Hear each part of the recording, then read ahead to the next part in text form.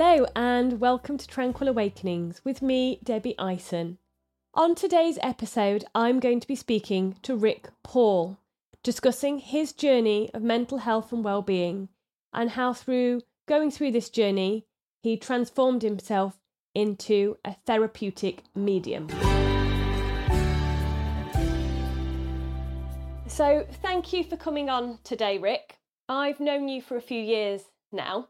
And I first met you when you were on an NLP training course with my husband, and I came in to volunteer to help for a few days. So I've actually known you for quite a while, and I see you at the wellbeing shows because you do mediumship work. But we've never had a conversation like this where I've actually got to find out about your journey. So I'm really quite excited. So thank you for being here. Thank you. Appreciate that. So you've had quite a journey, haven't you, to get to this point? I mean, I think what I always admire about you is your bravery. I have some sort of spiritual abilities and medium abilities, but not to the extent that you have. But the thought of actually expressing that to somebody else terrifies me because I'm like, what if I'm wrong? And standing up on a stage like you do, delivering to audiences, that's really scary to me. So I think you do an absolutely incredible job. But what made you want to do that? It's like you said, it's been a hell of a journey. So for those of you that don't know me, I was a prison officer for 12 years at 2 different local prisons. And I've never been one that feels comfortable in a sort of argumentative situation or harsh or aggressive environment.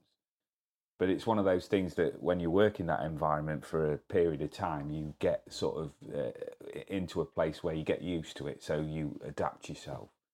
I've been on a hell of a up and down journey with mental health issues, with various things, with anxiety and depression. And for me, it's been like cycles. Okay. So through these cycles, I'd be okay for a good period of time, and then I would dip.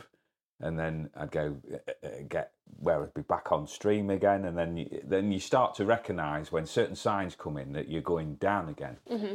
And I got to the point that after 12 years, I was thinking, I cannot keep doing this. So I don't know what I was thinking about. I don't know what I put out to the universe. I just went, I can't do this anymore. And that's pretty much where it all started to go weird for me, because as a prison officer, I know black and white. Yes. And I know like rules and regulations and standard practice. But as I'm driving down to work one morning, I could smell cigarette smoke in my car. All right. And I've never smoked. Mm-hmm. And you find with me, each to their own with everything that they do, but I don't allow people to smoke in my car or near my car, because I was brought up where my mum and dad smoked like a chimney, and it was just one of those things that as an adult that I didn't want to be around.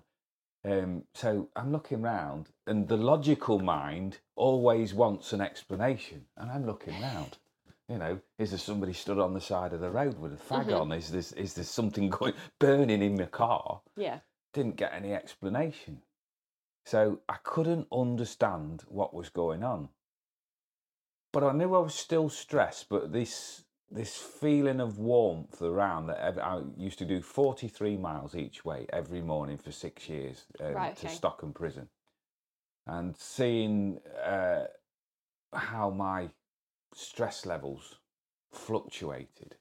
You'd get to the car park and it'd be like deep breath time and let's see what the day brings. But I was getting to the point where I was sat in the car park, my hands was nervous, I was juddering, the anticipation. And the strange thing is that I've never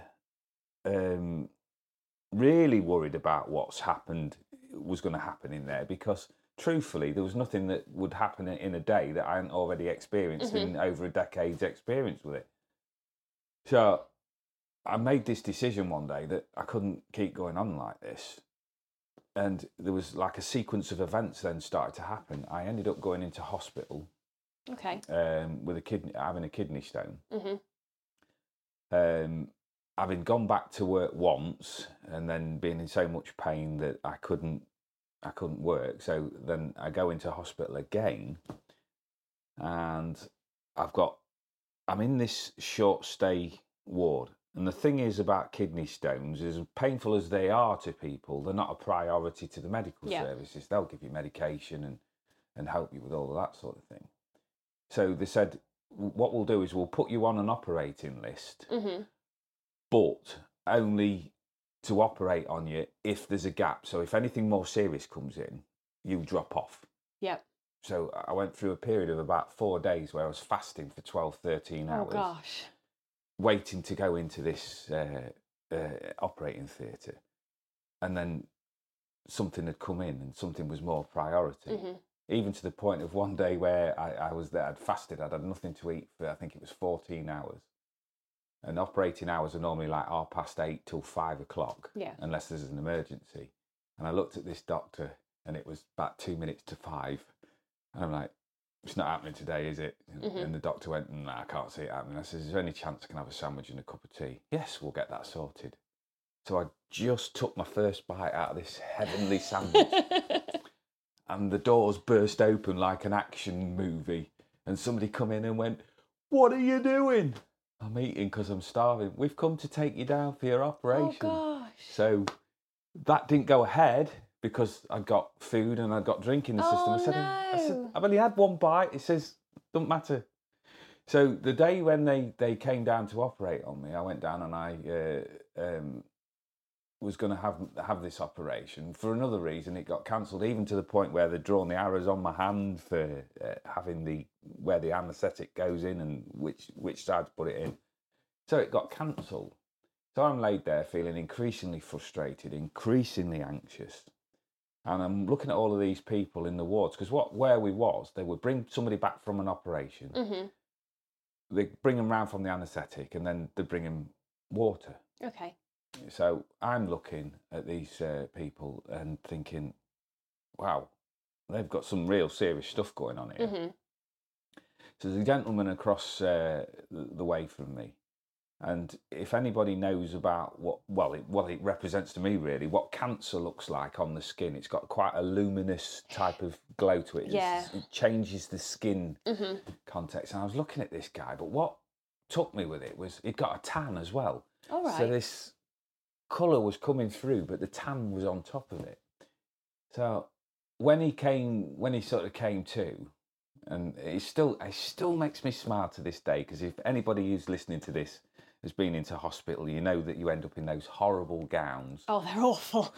Which is going to show something to the world that you don't want to demonstrate. You don't want it out in a public arena. And I've got a drip stand because I was so dehydrated. So I'm trying to drag myself across to this guy who's just coming round with my drip stand, covering my modesty in whichever way I could. And I got talking to him. And I said, you swap stories with people because it can be a lonely environment in a hospital. Definitely, yeah. So I said to him, what's your story? Because he said, oh, you mean the tan? I said, yeah. He said, I've just got back from, and I always forget where it was, but it was either Kenya or Nairobi. He said, on a safari. All right. And I said to him, all right, he says, what's that? He says, well, it's a bucket list. He says, I've just decided that I'm going to live in the moment. I'm in for a minor procedure, and then we don't know what's going to happen. But it's a very short-lived time, and I know that, and I'm aware of that. Okay. And what struck me was the courage that man was facing up to something that was life-altering, life-ending. And then part of me is going, so what you're thinking about is a little bit piddly, really. Yeah. And he looked at me and he said, so what's your story? So I told him, 12 plus years in the prison service, really not liking it. Never really did, if I'm being truthful, because it was just wrong for me. And he said, can I offer you a piece of advice, young man? So I liked him immediately because he looked at me and thought, a nice compliment. And he said, I'll offer you this piece of advice. He said, don't sweat the small stuff. And I've delivered this sort of talk, Debbie, a number of times over the last 5 or 6 years. And it still has an impact on me today when I'm saying it to you, that a lot of people, when you give them a piece of advice that is good for them, but will go easier said than done. Yes. And I think that was my attitude. Yes, I understand what you're saying. It's a good point, but easier said than done. Yeah. So we get to the point of where we've had this conversation and I've opened up and this sort of thing. And the nurses came across to us and said, for the night shift, would you mind if we brought you all into one room to save us the nurses walking about? So, yeah, no problem whatsoever. So we spend the same night in the same... rather than saying it was a ward, it was a bay. Okay. So in the morning, I am absolutely breaking my neck for a wee. Mm-hmm. And what the nurses have said is, when you want the toilet, press the button and we'll come along with one of them bedpans. Well, you're sat here looking at me, Debbie, but you know what? You can gather what I thought about that and possibly what I said. And I went, no way, it's not happening. Yep. If I'm going to the toilet, I'm going under my own steam. No, we insist. So anyway, we thought that's a battle to leave for later on. Anyway, it come to, and there was the guy that I'd been speaking to. There was another guy in the next bed to me, and then there was me. So I heard the nurses coming round and doing their observation. You'd hear the curtain open and close, curtain open and close, and it gets to me. And as my curtain opened, the guy that I'd been speaking to is just heading off to the bathroom, wash bag under his arm, and he came, went off to do whatever he did, and the nurse came in to see me, and I explained the situation I was in. Look, I didn't need the toilet. Whatever it is you need to do, can we crack on? Oh, I'll get you the bedpan. No, it's not happening. So she did the observations, and I get up and I drag my drip stand out of the thing, and the guy that I've been speaking to came back towards me, and he got within my eye line, and he went bang like that. God. No protection on his hands or anything like that, just went down, face planted straight into the floor. And you look at a situation, and whether you've got knowledge of it or not, I had a very tiny amount, and I looked at that and I thought, that is serious. Gosh. Because there was, your instinct when you fall is to protect yourself, whether you've stumbled up, but there was just nothing. It just banged straight into the floor. So in a hospital, that triggers off a whole series of things. Yeah. So everybody comes out and they've got the paddles on him. And I'm like, sat there with no knowledge because they pulled the curtains closed so that you know, to maintain the guy's privacy and dignity. And I look out there eventually, and then the curtain gets opened, and one of the nurses or the practitioners comes in and says, "Are you okay?" And I was a bit flustered because why ask about me? You've got a very serious situation going on out there. And I says, "He's gone, auntie." She says, "We can't say that." I said, "Look, the job I did, I said, I understand what's happening." She said, "Well, to be truthful," she said, "once them paddles come out, the chances of getting that person back at the level that he was at are quite remote. And because of his condition at the moment, then there's going to be, there'd be repercussions even if we did manage to get him back." And I'm sat there, and it was like having somebody punch you full force right in your stomach. Because I looked and I looked at the clock, 6-8 hours maybe, where he'd said to me, "Don't sweat the small stuff because you just don't know what's going to happen." Yeah. So I just took that as a real, I don't know, I took it as a nudge. But like with a lot of people, I need blunt and direct, and that weren't blunt and direct enough apparently. So I go back to work, and I'm stood leaning there with complete disinterest and dissatisfaction with all of my working life.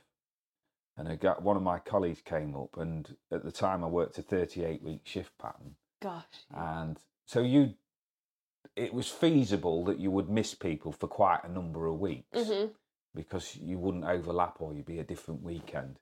And I looked at this guy, and he comes up and gives me a big bear hug. All right.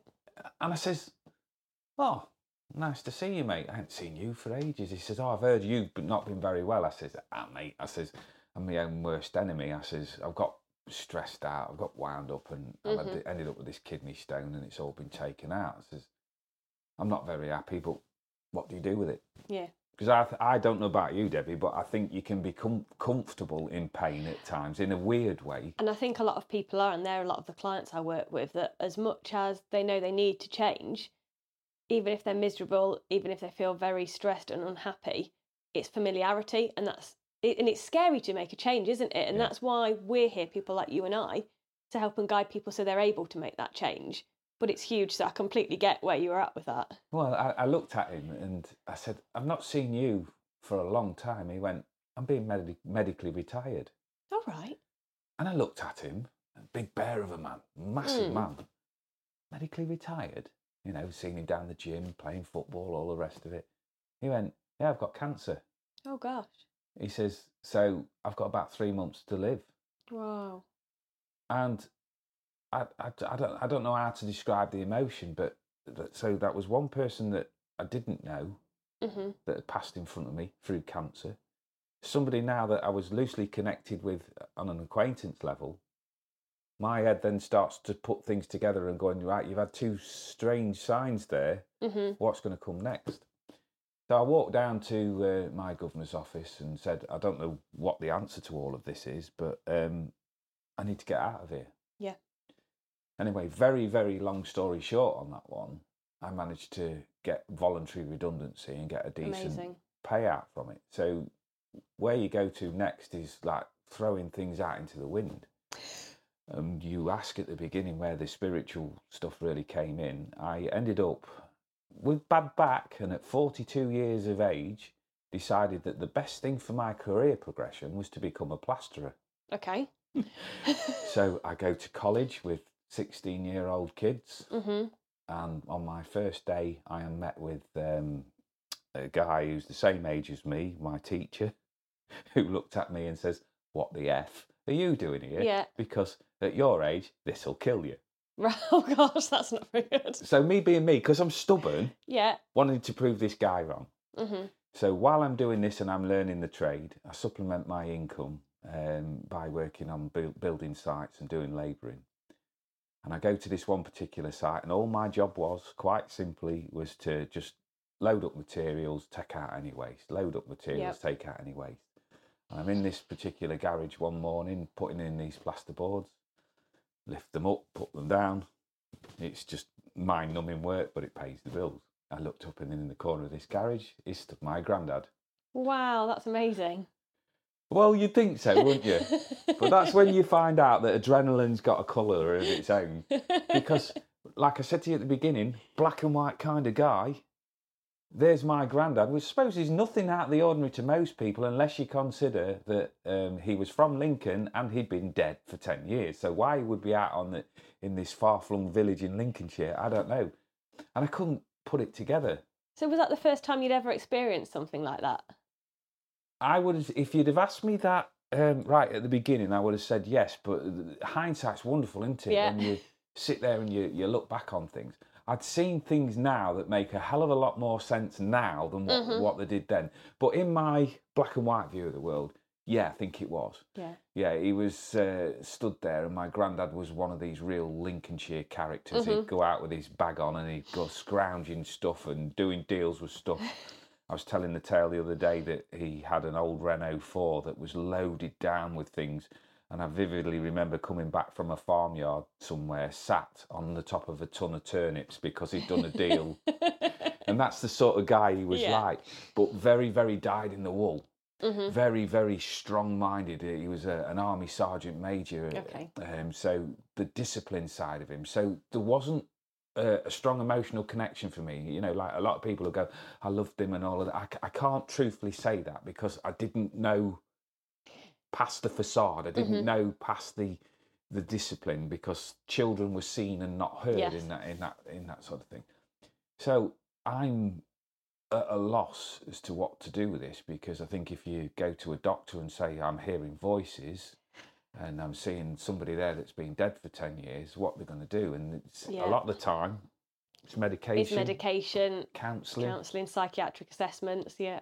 So I truthfully didn't know what to do. So I went down to the local spiritualist church, because I've always been fascinated by mediums. Right, okay. I don't know what the draw is. It's not like anybody in my family's ever done this sort of thing.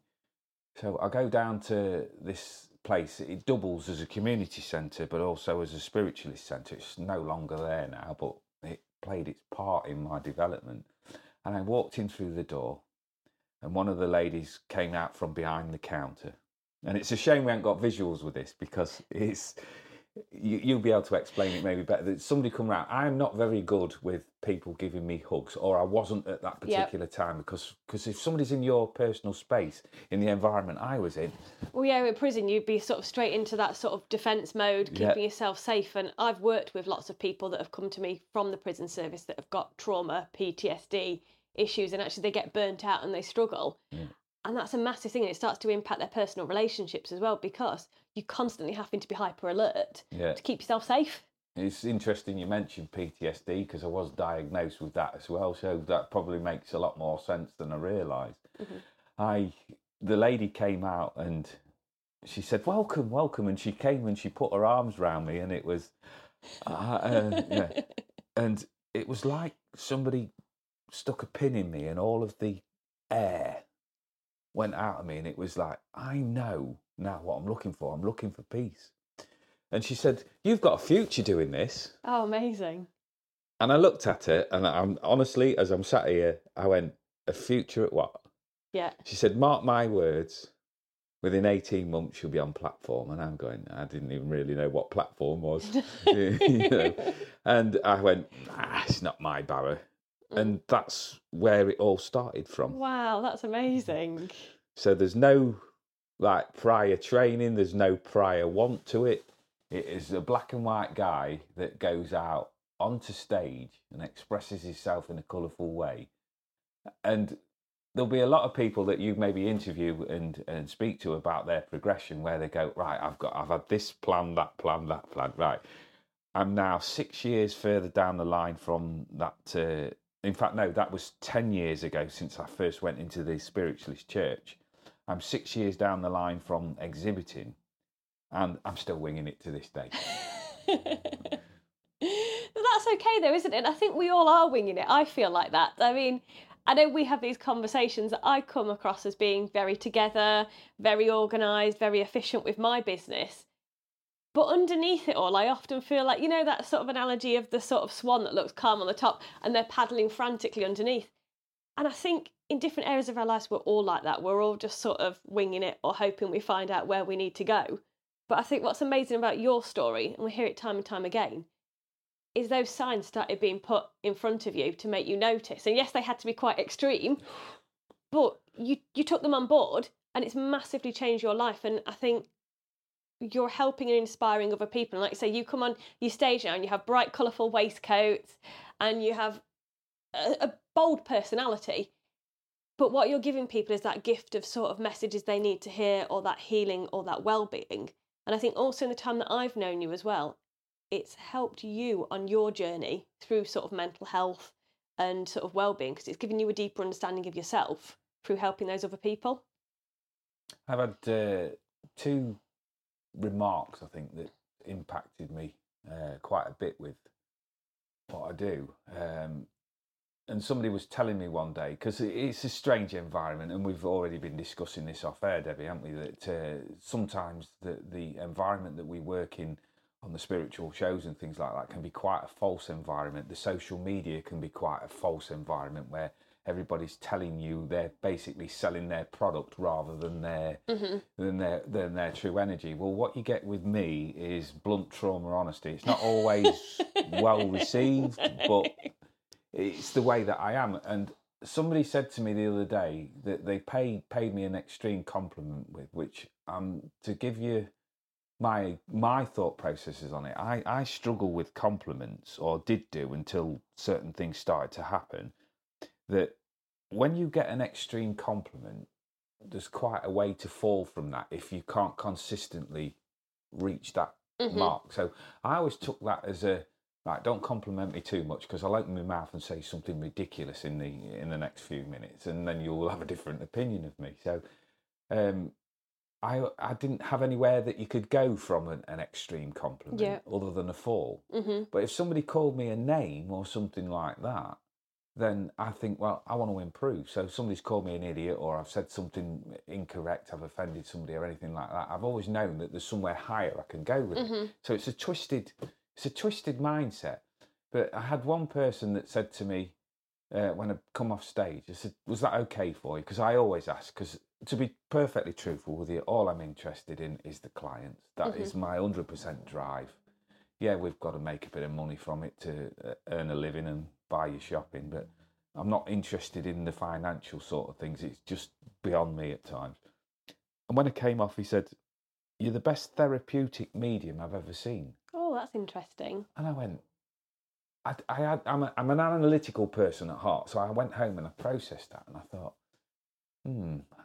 what does that actually mean? What does that entail? And then I realised that I have this ability within me that when I sit with people and use the skills that I know that I've got, which is communication and working on a level where we're grounded, we're realistic, then massive healing is.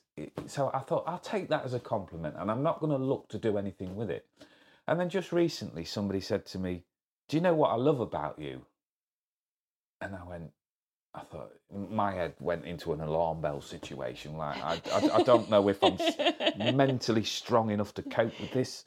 And they said, is your vulnerability. There's something about you that when you come to you for guidance or advice, if you don't know or you haven't got a feeling on it, you won't give advice. And I think that's really important to be genuine like that, because there's nothing worse than going to a medium or somebody like that and them giving you advice and thinking, actually, that didn't resonate with me at all. That didn't make any sense, because it makes you feel like you spent your money and your time and it's been a waste and it's some sort of con. And also then it gives the whole industry a bad name. So I think you do right by doing that. If it doesn't sort of resonate with you or you haven't got anything through, it's better to be honest and say that. Well, I always use my sense of humour. So when I do say something that doesn't fit with somebody, I just say, well, take them with you anyway, because I'm not a taxi driver.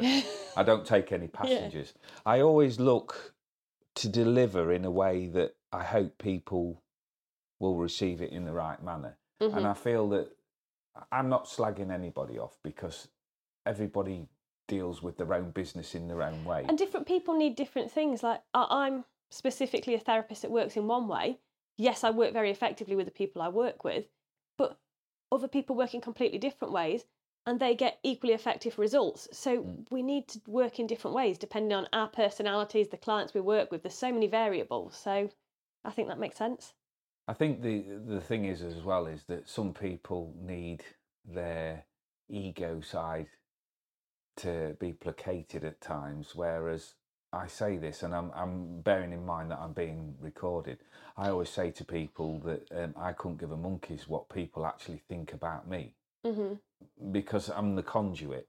Whereas some people do it because they want the adulation of people, and I'm truthfully not interested in having that adulation. Yeah, it's great when you get a massive audience, because that means that your shopping bill's a bit you know, you can go out and have a little bit extra in the shopping basket. But essentially, I am not interested in people fawning over me, because I find it uncomfortable as well. You know, bearing in mind at the level I'm realistically talking of working at, you get one person recognise you in somewhere, and I was out in the park with my dogs, which is where I tend to find my solace.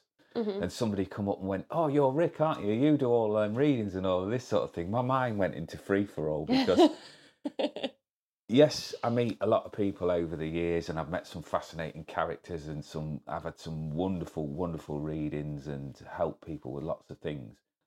But once that person's gone out of my sort of immediate environment, I will only ever recognise the face. Yeah. So when they was recognised, my mind goes into free fall, because they'll go, "Can you remember when you gave me that?" And I go, because I'm wanting to say the right thing. Yes. And this part of me that just goes, "Just come out with it. Just tell them, I don't know who you are." Yeah. But you can't. So there's a responsibility there at times. So out of, I don't know even how to describe this now. We're sort of face to face. I don't even know how to describe this, but when you're doing the stage bit, you're doing the readings, and it's it's a part of your personality that's up there, but it's not always the true you. It's the persona, isn't it? That's that actually the you're word, delivering yeah. it. It's those sort of components of you, those aspects of you that are there to deliver that message at that time. Yeah. So I just look now and thanks very much. You know, oh, you did a message for so and so, and brilliant, and how they're doing. And realistically, you're just hoping that the things hit the mark. And I was doing a show at one of the venues in Yorkshire, and somebody came running up to me and they're wagging the finger. Now, I always have the last word in every argument in our house, and that is yes, dear. So when this lady come down here, I want a word with you. And as soon as she started talking, I'm thinking instantly, what have I done? Because you ladies are lovely. But at times I sort of stand there thinking, I haven't got a clue what's going on. And she came up wagging her fingers, and I was looking at her body language, and she looked angry. Okay. And I'm thinking, I don't recognise her, number one. Mm-hmm. And number two, what is it that I've said to get her into that state? So she come up, she says, come here. So I thought, well, if I've said something, you've got to man up, and walked out there. She flung her arms around me. She said, and I cannot believe what a difference my life has taken, the turns that it's taken since I met you. Oh, amazing. And I looked and I went, I didn't do anything. I said, you did all of the work. She went, do you know, when I met you, she said, and you sat there and you wouldn't let go. She said, you was like a dog with a bone, working with my energy. She said, and I went away from here and I wanted to strangle you. She said, it just brought that up with me. And she said, and what did you say to me? I said, well, I keep it simple. I says, then that way I ain't got to remember too much when you come back like that. I said that either you'll go away and you will disagree with everything that I've said, and you will find the energy and the impetus and maybe even the anger and the fuel to make those changes to come back and prove me wrong. Yeah. Or everything that I've said will turn out to be correct, and you will go ahead and make those changes to your life, because all you are at the moment is stuck in this little rut, this little divot. And I says, and what happens is, and it happens consistently, because I just look at evidence that people, even when they don't believe me or they're angry at what I've said, or, I've had the nerve to challenge them, yes, then they all come back to tell me how their life's progressed. And the lovely thing about it all is it's always a movement. It's never, ever yet, Debbie, in the 6 years that I've been exhibiting, been a backward step. Yes, we've all got to go through difficulties, but not one person's come back and said, since I've met you, my life's just gone downhill. No. Because I've challenged him. I've stood there with the prison officer's persona on, and I've gone, right, we have got a hot situation to go in and deal with, but you've got me with you. Yeah.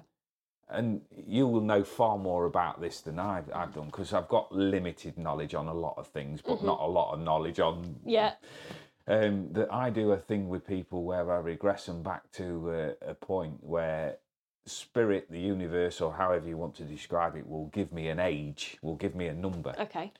And then I will take them back into that point. But what was we taught in NLP? That you use what the client gives you? Definitely, yep. So I use what this client gives me, which is about prison service and prison cells. And then I regress them back to the point where I take them in to where they've got the cells locked away. And it is amazing how many times where I've picked up this age and gone, right, I don't want you to re-experience the trauma or anything like that, but I want to acknowledge the effect that it has on you in the present moment. Yep. So with the knowledge that you've got now, we need to address that younger version of you so you can free yourself to bring that energy forward, and then you can then start to work on the issues, whatever it is that's around you. And it's incredible to bring in that healing around people and that acceptance of the self. Because I've said many times, it comes up in readings many, many times with people where you say to them, right, I'm not saying that what I'm telling you is right and what you've experienced, there's a way of getting around it or rubbing out the more painful parts.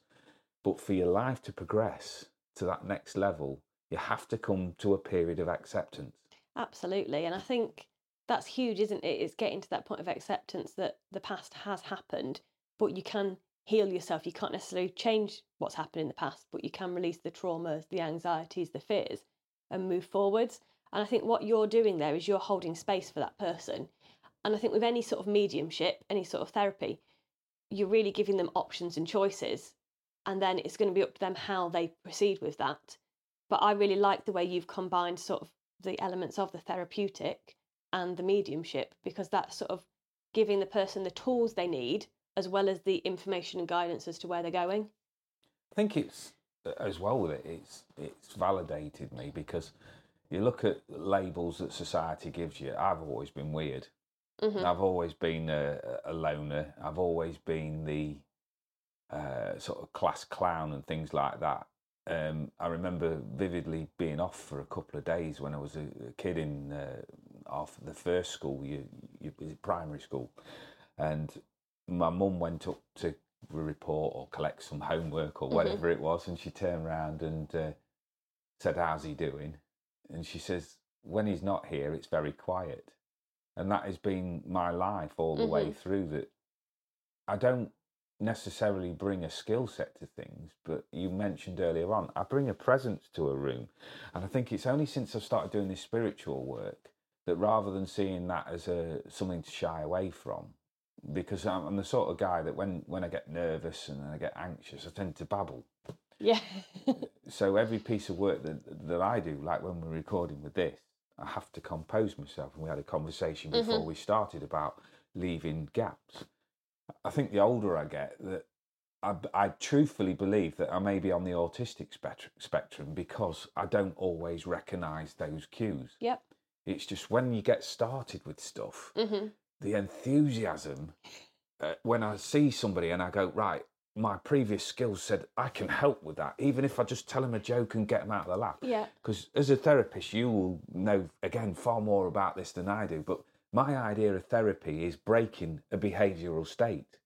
If I can break a behavioural state, I can get past the walls. Definitely. And I can deal with it. I mean, my last reading the other day, I sat there and I finished, and it was just like bombing somebody, because there was so much information coming through, and I gave it and I said, right, don't try and process it now, because this is the speed it's coming through at. And when I finished, she looked like kind of in shock, because it wasn't, I don't think it's what she truthfully expected, and I've heard that many times before, but she sat there, she said, "You've made me laugh, you've made me cry, you've turned me upside down."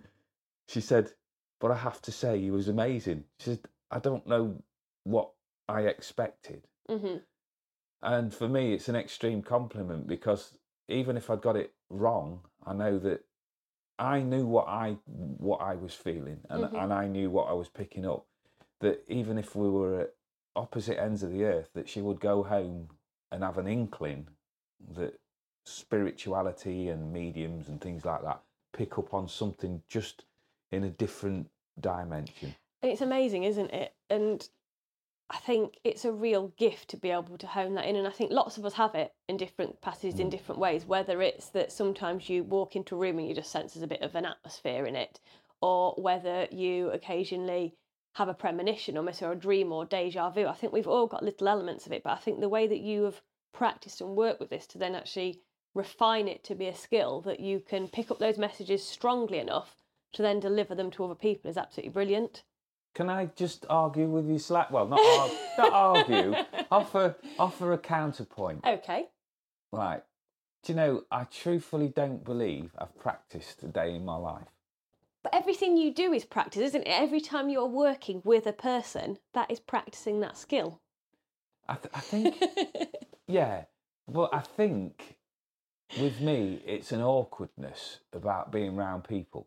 Okay. So when you're around people and you're not comfortable, you'll be looking at ways of distracting yourself. I mean, NLP, neuro-linguistic programming, for those that aren't sure, changed my life. It really did. Yep. And Debbie, you teach NLP, don't you? I do teach NLP, yes. But NLP actually changed my life, because it gives you structure. It gives you a way of looking at why you've thought in a certain way. When I learned that, and part of that, I thought, right, this makes sense of my life. It makes sense of some of the things that I've been through.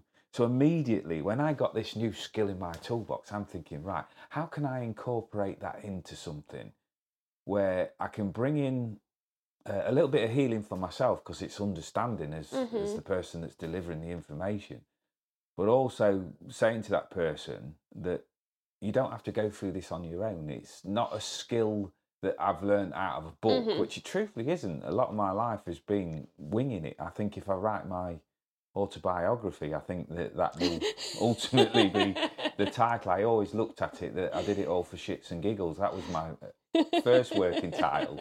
But now that I look back, I think it was, I winged it, because I do genuinely feel awkward around people, and all I see is a project there in front of me that I want to help. And I think really interesting. I've got the tools to do that. So I qualified as a hypnotherapist, and this is what I find strange. I'm sat in front of a hypnotherapy teacher. Yeah, a little bit gutted you didn't train with me, but then that's okay. The timings weren't right, were they? Because obviously you do the shows at the weekends, I run training at weekends, but it's great that you're a hypnotherapist nonetheless. But who's to say I won't train with you in the future? But I would love you to train with me in the future. But the thing is when you're working with that, I said to my teacher, right from day one, I have no desire to be a hypnotherapist, and then covered my mouth. Because a lot of the people that will come to you will have an idea that they want to be a hypnotherapist. When I did my NLP training, I had no want to then set up a practice where I treated and advised people with NLP. What I wanted and still want is to do what I call spiritual guidance and spiritual counselling, because all therapists, all readers, all people, like we said, have got that potential, but it's dipping into the toolbox with each individual client and knowing what you need to tap into. So some people will need help with grieving and how they process it. I don't have many Achilles heels, to be fair, but when I look at that grief, dealing with grief, all I look at as an energy practitioner is to get somebody who's grieving to move it from in their immediate face, where it's all encompassing, it's all painful, and that is to just move it to the side. Because a lot of people that I've seen will advise about strategies and things like that. Well, for me, grieving is not something that you can structure a path with. No. So I put individual. It and I carry it, and on the good days I sit with it and remember the people that I've missed, and on the bad days I just sit with the energy. So when I did my hypnotherapy, I said to him right from the beginning, I went off from the foot of, I feel like I'll let you down, because what you're teaching me is all good stuff, but it's not going to be, ultimately, it's not going to be the avenue I'm going to go down. Yeah. And he looked at me and he said, no, he says, it's just giving you the knowledge. But there's still part of me that wants to learn more practices and things like that. I mean, you introduced me to parts therapy, which I am absolutely fascinated by. It's amazing, isn't it? But it's not something I've studied in depth. But if you can get inside a person, but past their defence shield and gain their trust, build the rapport and sit with them, right, forget about that. Even when I do readings at shows, right, now I am an expert at spinning a story.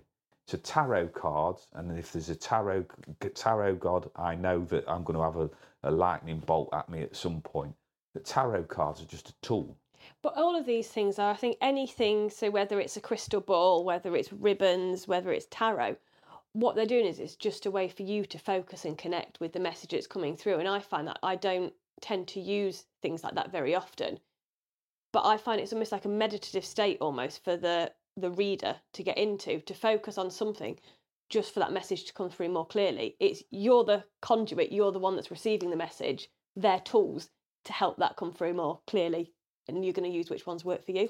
I do. I mean, I only go on my personal experience, not with great knowledge with it, but I find that the best way to deal with me when I'm in a Mardy, and my wife will definitely validate this, is to distract me with something. So that's my idea with tarot, that the tarot tells a story. the skill of the tarot reader is dictated on how they interpret the information that they're giving. And that's the key, isn't it? Because I've had lots of tarot readings before, and if somebody's they've learned, okay, this is the card, this what is what it means, and they give you like the textbook answer, it's very general, very waffly. The actual real skill comes into, okay, there's this card in front of me, how am I interpreting it? Because it's going to be unique for each individual person and what's going on in their life. I totally agree. I mean, I look at it that I want to distract the person enough so I can get in their cupboards. Mm-hmm. Because the thing is, I have this massive faith in spirit, and I want to distinguish between the two things as well, the faith and the more religious aspect of sort of things. I'm not religious in any way, shape or form, and I appreciate that everybody has their own belief system. Mm-hmm. But what I do have is faith in the universal energy. I don't need to give it a label as a god or anything like that, but I need that energy to come through. And sometimes when we've got things like on a surface everyday level, mm-hmm. we've got to kind of like distract, so that we can actually get in underneath and work with whoever's running the show. Mm-hmm. And I sit there with a tarot card and I say, right, let's be honest with one another. Do you want, like you've just pointed out there, a generalised reading where we just pick up on whatever the cards are telling us? Do we want to get to the real reason why you're here? Mm-hmm. And the reason why I say that is because over the 6 years that I've been doing this, my experience is that I get all the awkward buggers, right? That are very, very strong-minded, in the way that they do and what they act. Mm-hmm. And the results that they're getting are consistent, because another NLP thing, if you do what you've always done, you'll get what you've always got. Absolutely. So I see myself there in the prison officer role there, where I go, okay, right, we need to add a little bit of discipline to this element there. What is it that you're seeing? Mm-hmm. What is it that you're getting from the way that you're acting? Yep. And what is it that you truthfully want to change? Mm-hmm. And then hit them head on. Yep. It has varying results, because the stronger the character, the more reluctant, the more stubborn that they become. And I will say to him, right, okay, that's okay to have that thought, because spirit, if you believe in the universal energy, will never get involved in the free will choice anyway. Exactly. So I'm only giving you a little bit of a different structure. Mm-hmm. So I see it in my mind, Debbie, when I'm working, as going around a racetrack with a horse, that the first one's a free one. Mm-hmm. Because that person's going to ride that horse round that track. Yep. I'm very good at picking up on language patterns, which is another thing that you can be trained to do, mm-hmm. and you can do that as well. That you pick up on the language patterns, and you'll observe something. So imagine throwing something into a pond where it causes a ripple. Mm-hmm. So the second version round the track is, you can look in their eyes, because again, it's something else you teach. You look at the eye movement and go, right, you've just took on board something I've just said. Yes. By the time that the third one comes in, they're already ahead of you. They know how you're starting to think. Mm-hmm. So they will change things there, and they start to make those right. So I've listened to that language pattern. You said you was going to try. Well, trying for me in anything is already preparing yourself. It implies failure, doesn't it? Yeah. So, right, so what are we going to do? Well, I'm going to go out there and do it.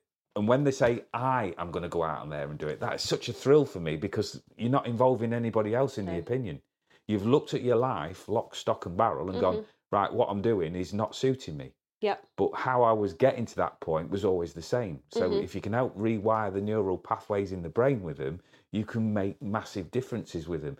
So when they finally come round that track, they're actually riding that horse for themselves, and they're looking at you because they don't need that prompt. You've done your work. And for me, it is such a thrill when you see somebody that's sat there and their body language is quite slumped when they come to start to work, to walk away. They're shaking their heads maybe a little bit. I mean, I've had people literally in floods of tears, and I said to them, are you okay? Because you always want to check your client's well-being. No, thank you. What the hell did you do to me? I said, I didn't. I've gone in your spiritual cupboards and I've knocked a few things over, and I've seen how you've responded. Yeah.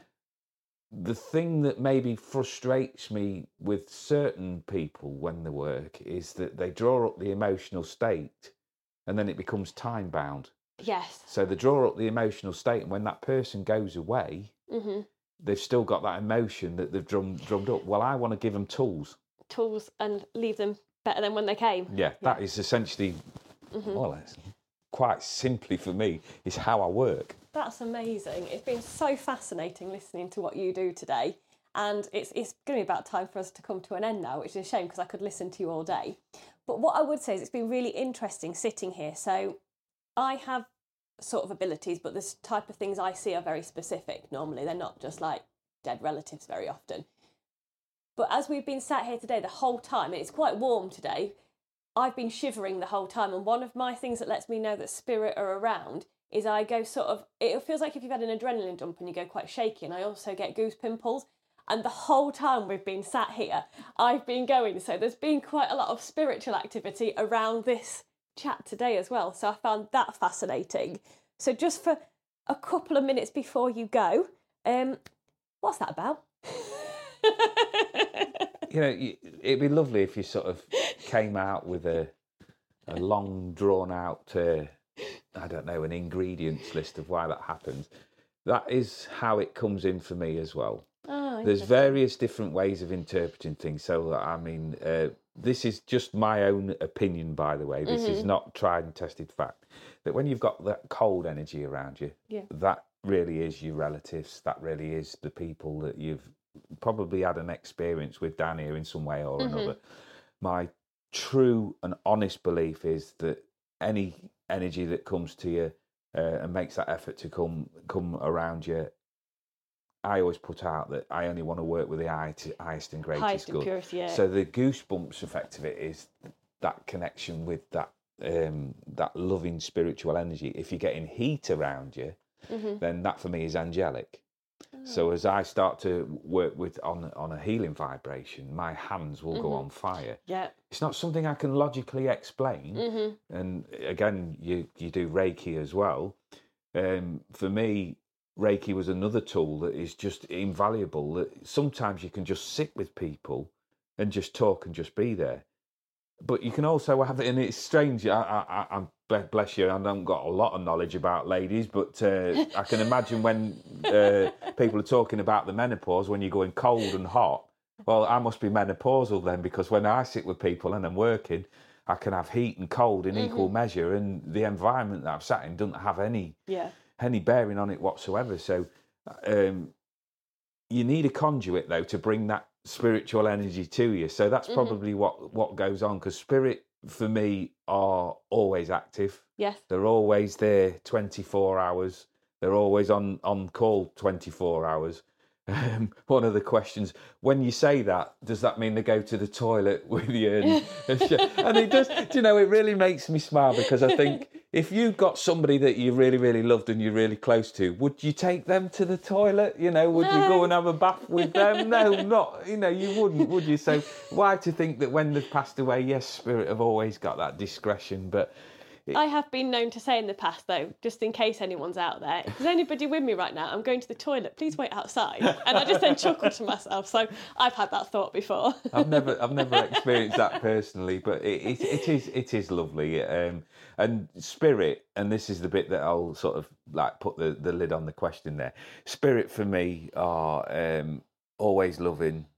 They're always there. And if you find that you're not progressing as much as you was previously, it's basically because your real term life down here on this wonderful world that we live in needs priority rather than your spiritual development. Yeah. So just get into the habit and this is the same for myself. I'm not sitting here preaching to the converted, that sometimes that your real life needs more priorities than your spiritual development.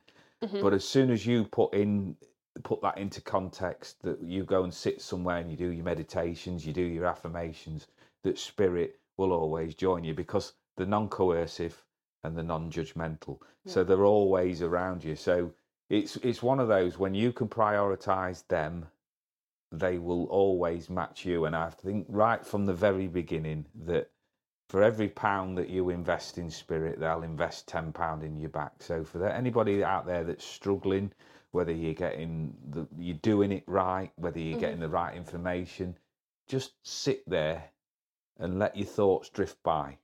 Yep. Don't put any attachment to your thoughts. Put out to those that you miss, those that are no longer around. Right, bring me something in. And you'll find that the radio switches on and there'll be a tune on there. There'll be somewhere that you go past that'll sort of take you back into a different time. And for me, feathers, robins, and I believe in all of that, signs and synchronicities. So never forget that spirit are always around you. Oh, what a lovely point to leave it on. Thank you ever so much for coming. And to our audience, thank you ever so much for tuning in and listening today. Whatever you're doing, I hope you have a wonderful day, and I shall speak to you again soon. Take care and bye-bye for now. If you enjoyed this podcast, please make sure you subscribe on Apple Podcasts.